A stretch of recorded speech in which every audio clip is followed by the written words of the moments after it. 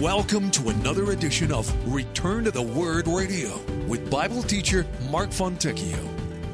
Advancing the message of God's amazing grace through the teaching of God's Word.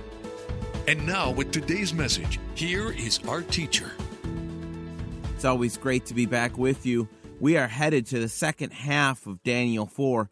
I invite you to turn there. We have another good study before us, so let us get right to our text, Daniel 4, and we begin again with verse 19. Then Daniel, whose name was Belshazzar, was astonished for a time, and his thoughts troubled him. So the king spoke and said, Belshazzar, do not let the dream or its interpretation trouble you. Belshazzar answered and said, My lord, may the dream concern those who hate you, and its interpretation concern your enemies. The tree that you saw, which grew and became strong, whose height reached to the heavens, and which could be seen by all the earth, whose leaves were lovely, and its fruit abundant, in which was food for all, under which the beasts of the field dwelt, and in whose branches the birds of heaven had their home, it is you, O king, who have grown and become strong.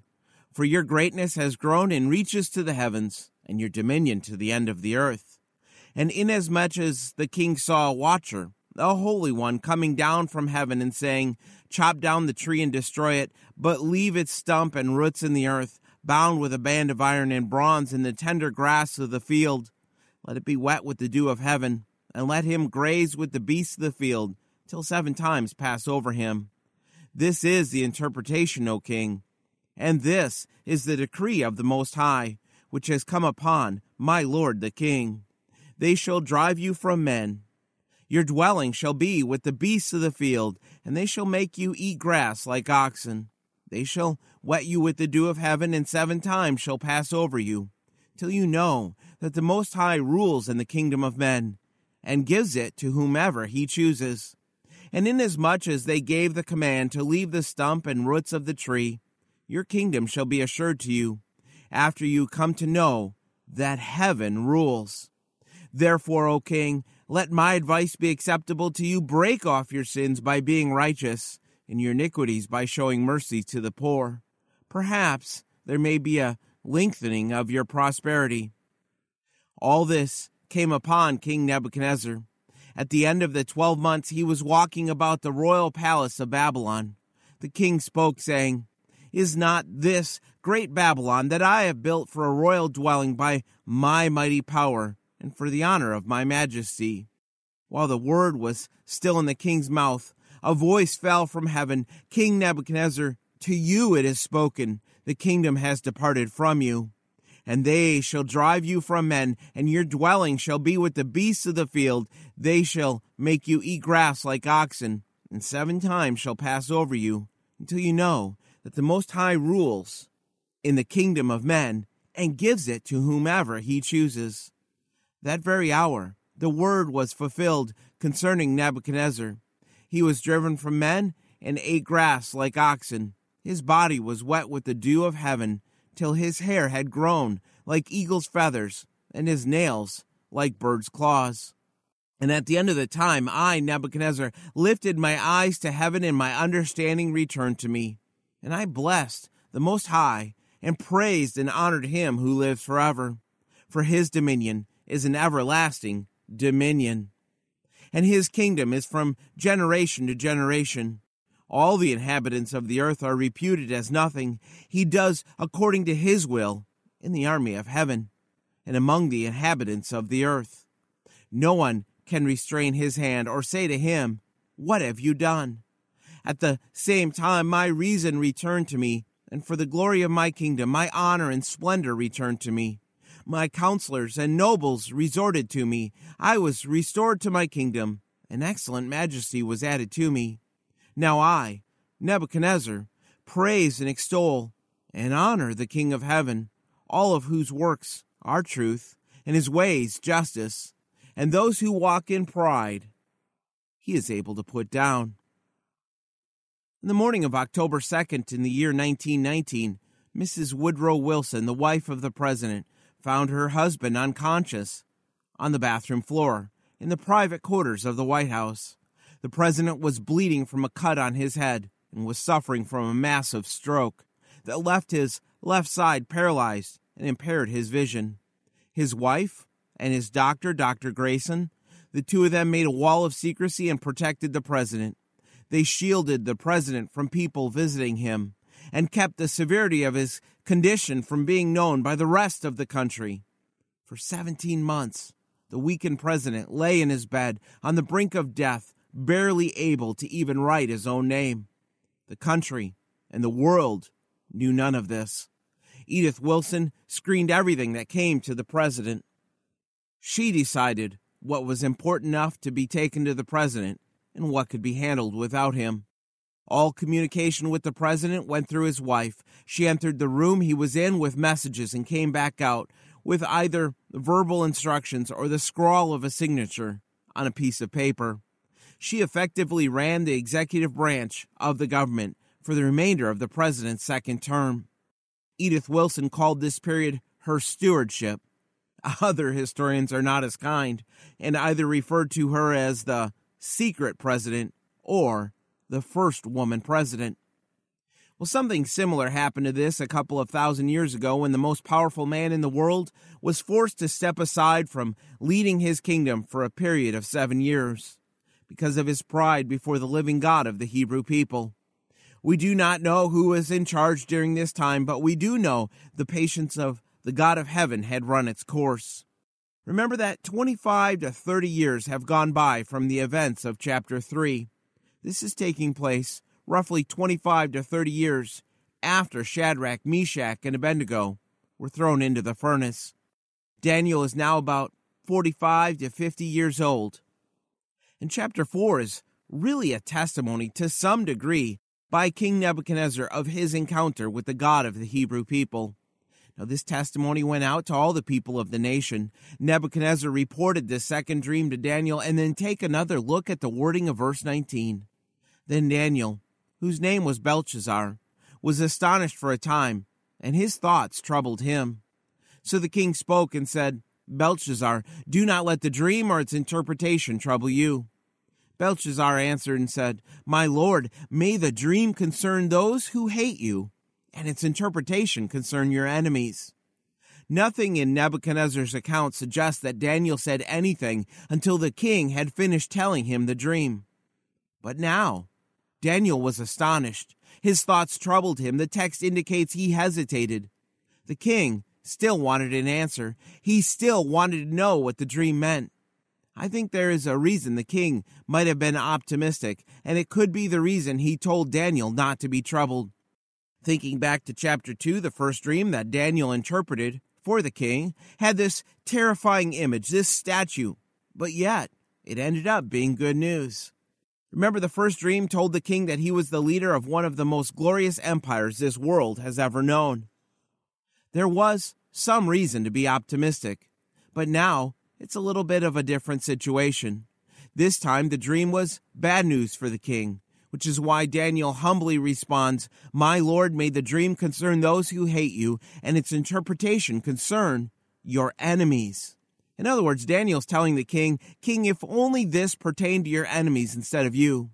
Daniel might have feared being the one to give the king the bad news, but it's kind of a interesting and compassionate statement by Daniel.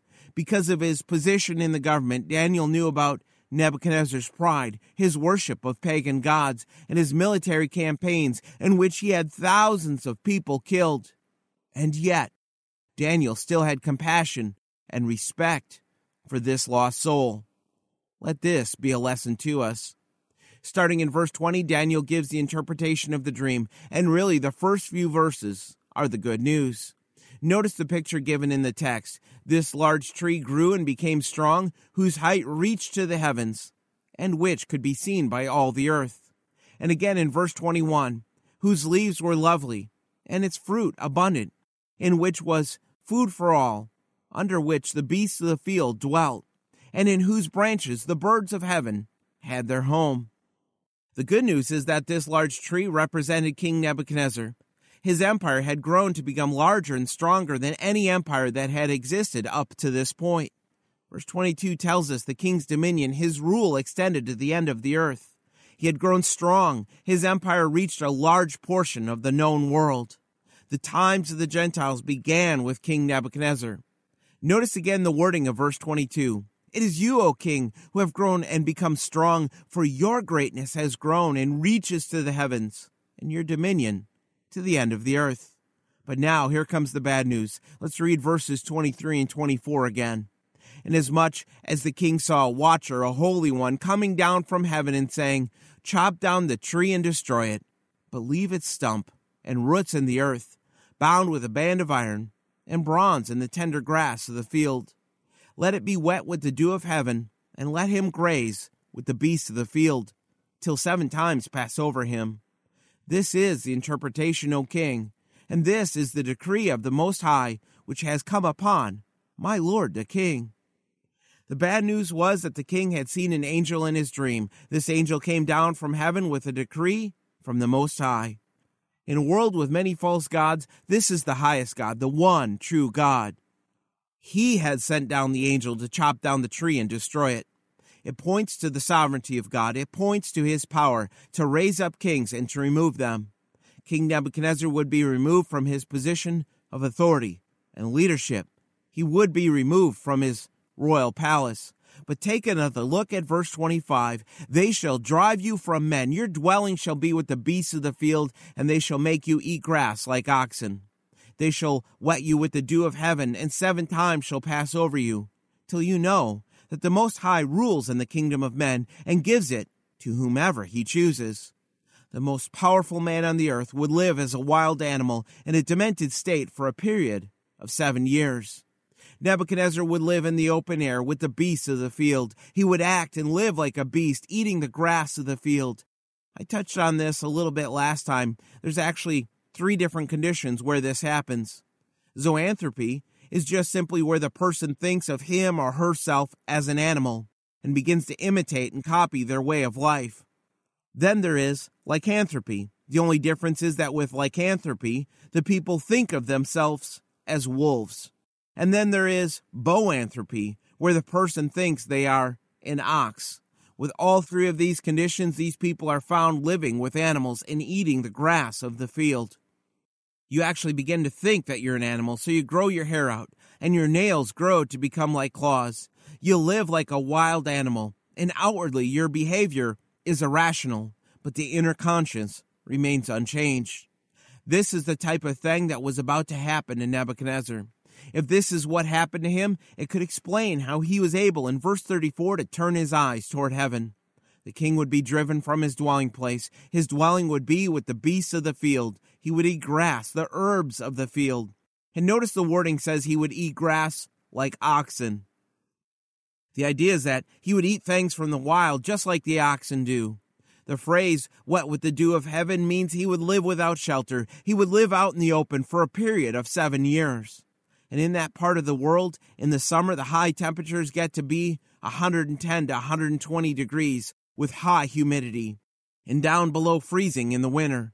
Now, this would all happen for one reason. This would go on until one thing changed. It's listed for us at the end of verse 25. Till you know that the Most High rules in the kingdom of men and gives it to whomever he chooses. As I said before, we know from people today with this condition that the person is still conscious enough to make prayer possible. This extended time of humiliation was intended to teach this arrogant man to respect God's authority over the affairs of men, and that the position he held as king was only by the permission of God. The kingdom God allowed him to have would now be taken from him. But there was protection for the king. Notice verse 26. And inasmuch as they gave the command to leave the stump and roots of the tree, your kingdom shall be assured to you, after you come to know that heaven rules. It was commanded to leave the stump with the roots of the tree. There was a little bit of hope. Nebuchadnezzar would be assured to return to his position as king. Recognize that with this idea of heaven ruling, many times the Word of God will make a reference to God by simply referring to where he lives. It was a way of recognizing the fact that all of the false gods that men come up with, they dwell on the earth. But Daniel's God, he dwelt in heaven. Once Nebuchadnezzar finally realized that it is the Hebrew God who rules, his kingdom would be returned to him. 7 years was a long time. Even today, politicians are always hungry for power and control. And under any normal circumstances, his successor would have been waiting to take his place. But God kept his promise. Nebuchadnezzar did return to the throne. Verse 27 is a very important verse. Take a look. Therefore, O king, let my advice be acceptable to you. Break off your sins by being righteous, and your iniquities by showing mercy to the poor. Perhaps there may be a lengthening of your prosperity. The Roman Catholic Church uses this verse to teach salvation by works. Listen to how the Latin Vulgate translates this verse. Cancel thy sins by deeds of charity, and thine iniquities by deeds of kindness to the poor. A modern edition of the Catholic Bible says, atone for your sins with righteousness, and your iniquities with mercy to the oppressed, so that your prosperity may be prolonged. Be careful as you approach this verse. Most translations say something like, break away now from your sins by doing righteousness, or by being righteous. Some just simply say, by doing what is right. But if you look at the New King James, you'll see the word being is italicized. The same with the word doing in the New American Standard. These words are italicized because these words are not in the original text. They're just added to our Bible so it reads a little smoother in our language. The original text simply states, break away from your sins by righteousness. Break away from your sins by righteousness. So what is Daniel saying then? In verse 27, we see Daniel warning and pleading with the king. He tells the king that his advice is to break away from sins. But how do you break away from sins? How do you obtain righteousness? There's only one way, by obtaining the righteousness of Christ through faith. Romans 3:22. Memorize that verse. The righteousness of God through faith in Jesus Christ to all and on all who believe. For Nebuchadnezzar, this would have been faith in Yahweh. You cannot just simply turn from your sin. You cannot just start doing righteous acts. Righteousness only comes through faith. Faith in God and the righteousness of God would be the change that could lead Nebuchadnezzar down the path of showing mercy to the poor and turning from his sins. If the king came to faith in God, perhaps this 7 years of insanity would not have to happen. Nebuchadnezzar trusted himself. He needed to trust in God. Remember, this was the guy that murdered Zedekiah's sons and then blinded him so that the last thing that Zedekiah saw was the slaughter of his own 2 sons. Nebuchadnezzar forced the people to worship the idol. He tried to throw Daniel's friends into the furnace, and this was the guy who had no problem spending money.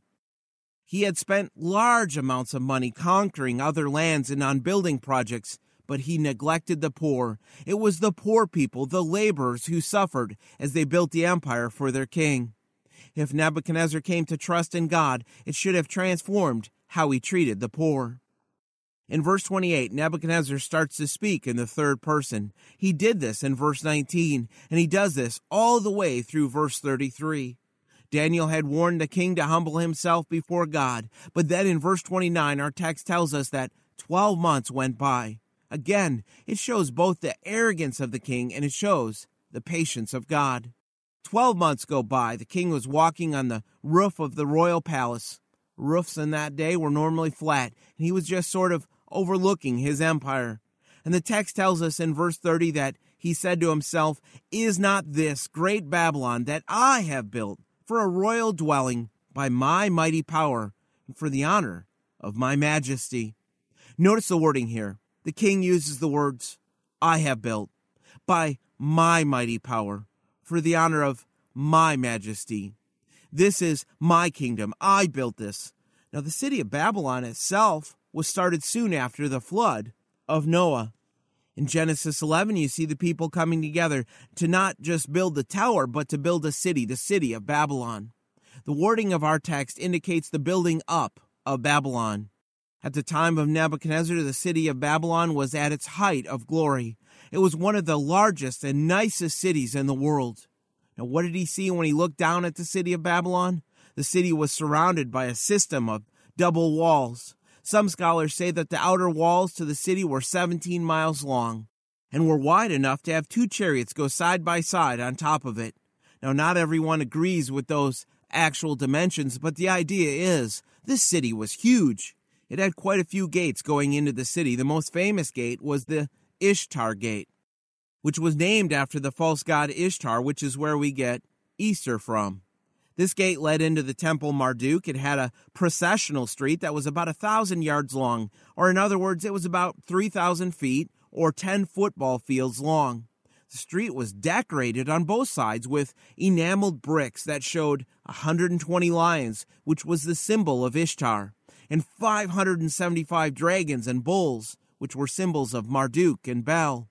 They had at least 50 different temples within the city, so this city was quite large. In verse 30, some translations say, house of the kingdom, or royal dwelling place. The point being here is a place that the royalty of Babylon could dwell in. It was their capital city. Nebuchadnezzar had enlarged it and made it a beautiful city.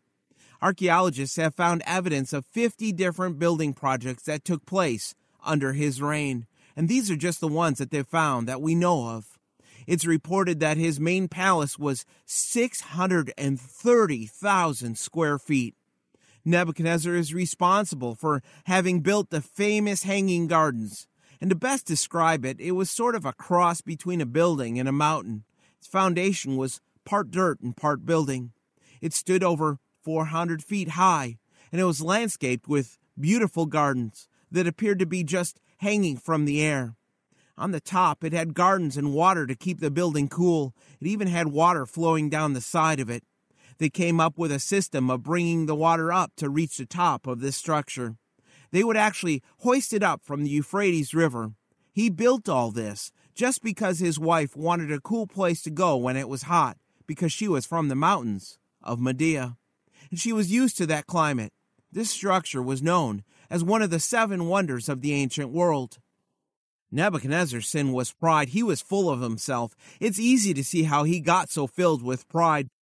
Keep in mind, in the first dream, Nebuchadnezzar was told that eventually Babylon would fall. But roughly another 30 years have passed, and his kingdom continued to grow and become stronger. Then in this chapter, Daniel told him that he would be removed from power for a period of time, and another year had passed, and once again his kingdom was still getting stronger. Also remember the Babylonian concept of gods. Gods were not thought to be perfect, and they changed their minds. It could also be here that Nebuchadnezzar was again challenging God. We saw this back in chapter 3 with Shadrach, Meshach, and Abednego, when Nebuchadnezzar asked what God can deliver you from this fiery furnace. The king was looking down at all that he had built. He was reflecting on his own glory. Look at what I have done. Then look at the wording of our next 3 verses. While the word was still in the king's mouth, a voice fell from heaven. King Nebuchadnezzar, to you it is spoken, the kingdom has departed from you, and they shall drive you from men, and your dwelling shall be with the beasts of the field. They shall make you eat grass like oxen, and 7 times shall pass over you, until you know that the Most High rules in the kingdom of men, and gives it to whomever he chooses. That very hour the word was fulfilled concerning Nebuchadnezzar. He was driven from men and ate grass like oxen. His body was wet with the dew of heaven till his hair had grown like eagle's feathers, and his nails like birds' claws. With the word still in his mouth, his sentence was handed out. A few weeks back, I was north of Fairbanks, Alaska with my family. We'd gone up towards the Dalton, and then the next day we were headed down the Steese Highway, headed to Central and to Circle. About 80 miles or so in, I made the comment to my family how nice the highway was. It was paved, and compared to what we'd seen by the Dalton, it was smooth. And no sooner had I said the words, the pavement ended, and most of my family gave me the look, because I had dared to comment about the condition of the road. Well, the same sort of thing here, except in this case, we know the timing was from God. A voice fell from heaven. This was either God himself or an angel.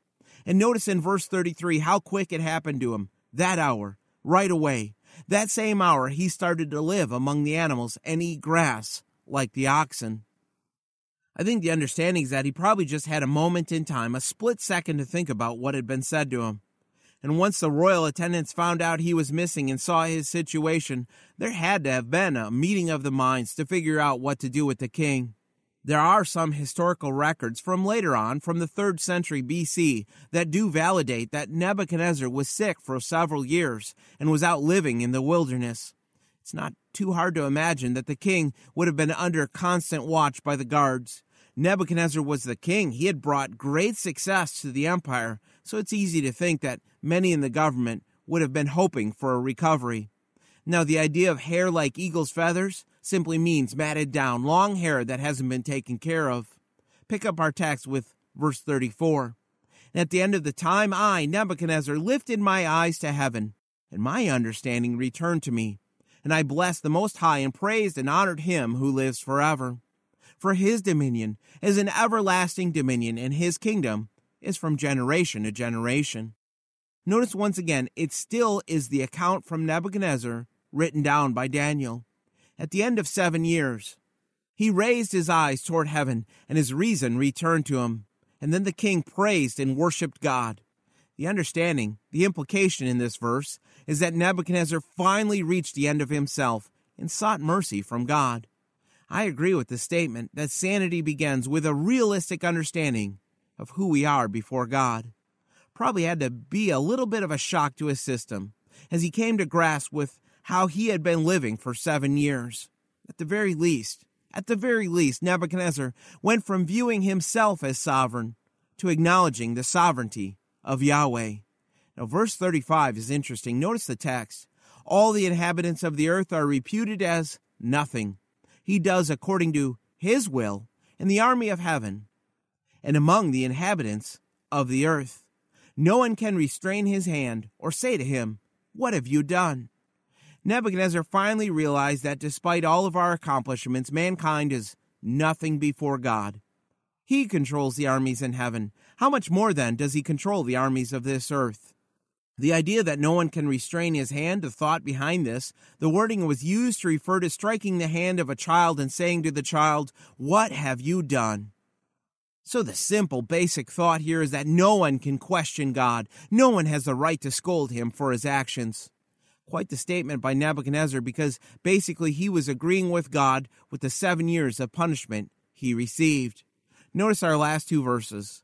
At the same time, my reason returned to me, and for the glory of my kingdom, my honor and splendor returned to me. My counselors and nobles resorted to me, and I was restored to my kingdom, and excellent majesty was added to me. Now I, Nebuchadnezzar, praise and extol and honor the King of heaven, all of whose works are truth, his ways justice, and those who walk in pride he's able to put down. Not only did his reason return to him, but also his honor and splendor. Recognize here that in that culture it was very important for royalty to be thought of with honor and respect. This isn't bragging on his part. He was just testifying that the respect that was due to him as king was returned. And notice the text teaches that these things returned to him for the glory of his kingdom. God kept his word and restored the king. His counselors and nobles began to seek him out. And notice, if you will, in verse 37, Nebuchadnezzar didn't even mention his position as king of Babylon. He's been a little bit humbled. But what I really want you to focus on here is the original intent. Think of the impact this would have had on the Hebrew people living in captivity in Babylon. As they read the words of Nebuchadnezzar in verse 37, they would have seen a testimony that even the most powerful man on the earth, the man who led his armies against Jerusalem and took the people captive, even this man was under the sovereign power and control of Yahweh. The Jewish people desperately still needed to know that God had not abandoned them, and he still has a plan for them in their land. This is the reason each of the first 6 chapters, they end with a demonstration of the sovereignty of God, his faithfulness, and his ability to crush the pride of unconverted mankind. The most powerful man on earth testified, after his direct encounter with God, that those who walk in pride, he's able to put down. I'd like to close our time for today by telling you the story of a young woman named Christina. Longing to leave her poor neighborhood in Brazil, Christina wanted to see the world. Discontent with a home where she only had a wood pallet on the floor for a bed, a wash basin because there was no running water, and a wood-burning stove, she dreamed of a better life in the city. One morning she slipped away, breaking her mother's heart. Knowing what life on the streets would be like for her young, attractive daughter, Maria quickly packed to go find her. On her way to the bus stop, she went into a drugstore to get one last thing: pictures. She sat in one of those old-fashioned photograph booths. She closed the curtains and spent all that she could on pictures of herself. With her purse full of small black and white photos, she boarded the next bus to Rio de Janeiro. Maria knew that her daughter Christina had no way of earning money. She also knew that her daughter was too stubborn to give up. When pride meets hunger, a human will do things that were unthinkable before. Knowing this, Maria began her search. Bars, hotels, nightclubs, any place with the reputation for streetwalkers and prostitutes. She went to them all, and at each place she left her picture, taped on a bathroom mirror, tacked onto a hotel bulletin board, fastened to a corner phone booth. On the back of each photo she wrote a note, and it wasn't too long before both the money and the pictures ran out, and Maria had to go home. The weary mother wept as the bus began its long journey back to her small village. It was just a few weeks later that young Christina descended the hotel stairs. Her beautiful face had grown tired. Her brown eyes no longer danced with youth, but instead spoke of pain and fear. Her laughter was broken. Her dream had become a nightmare. 1,000 times over, she longed to trade these countless beds for her secure wooden pallet. But the village was, in many ways, too far away. And as she reached the bottom of the stairs, her eyes noticed a familiar face. She looked again, and there on the lobby mirror was a small picture of her mother. Christina's eyes burned, and her throat tightened as she walked across the room and removed the small photo. Written on the back was this compelling invitation: whatever you have done, whatever you have become, it doesn't matter. Please come home. Christina had come to the end of herself. She returned home to the loving arms of her family. There's a powerful lesson at work in this text. God was trying to show his people a picture of his love, his sovereignty, and even in the darkest and most desperate times, they longed to return to their land. And part of the message that God conveyed to his people through Daniel is that the day would come when the Hebrew people would return home. In Deuteronomy 4, Moses warned the people of Israel that the time would come when they would be scattered among the nations because of their lack of faith. The day would come when they would serve the gods of other nations. But Moses also gave them a promise. Listen to verse 29 of Deuteronomy 4. But from there, from those foreign lands, you will seek the Lord your God, and you will find him, if you seek him with all your heart and with all your soul. God has gone to great effort spreading the message of his unconditional love to mankind, and to believers and to unbelievers alike. God lovingly, patiently, continues to call us back to him. 1 John 1:9, written to believers, it testifies, if we confess our sins, he is faithful and just to forgive us our sins and to cleanse us from all unrighteousness. Whatever point you are at in your faith, return home, because God is waiting for you. Return home to live in fellowship with God.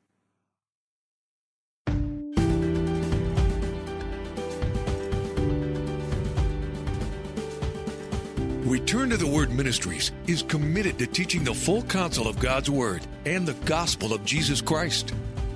For more about our ministry, please visit returntotheword.com.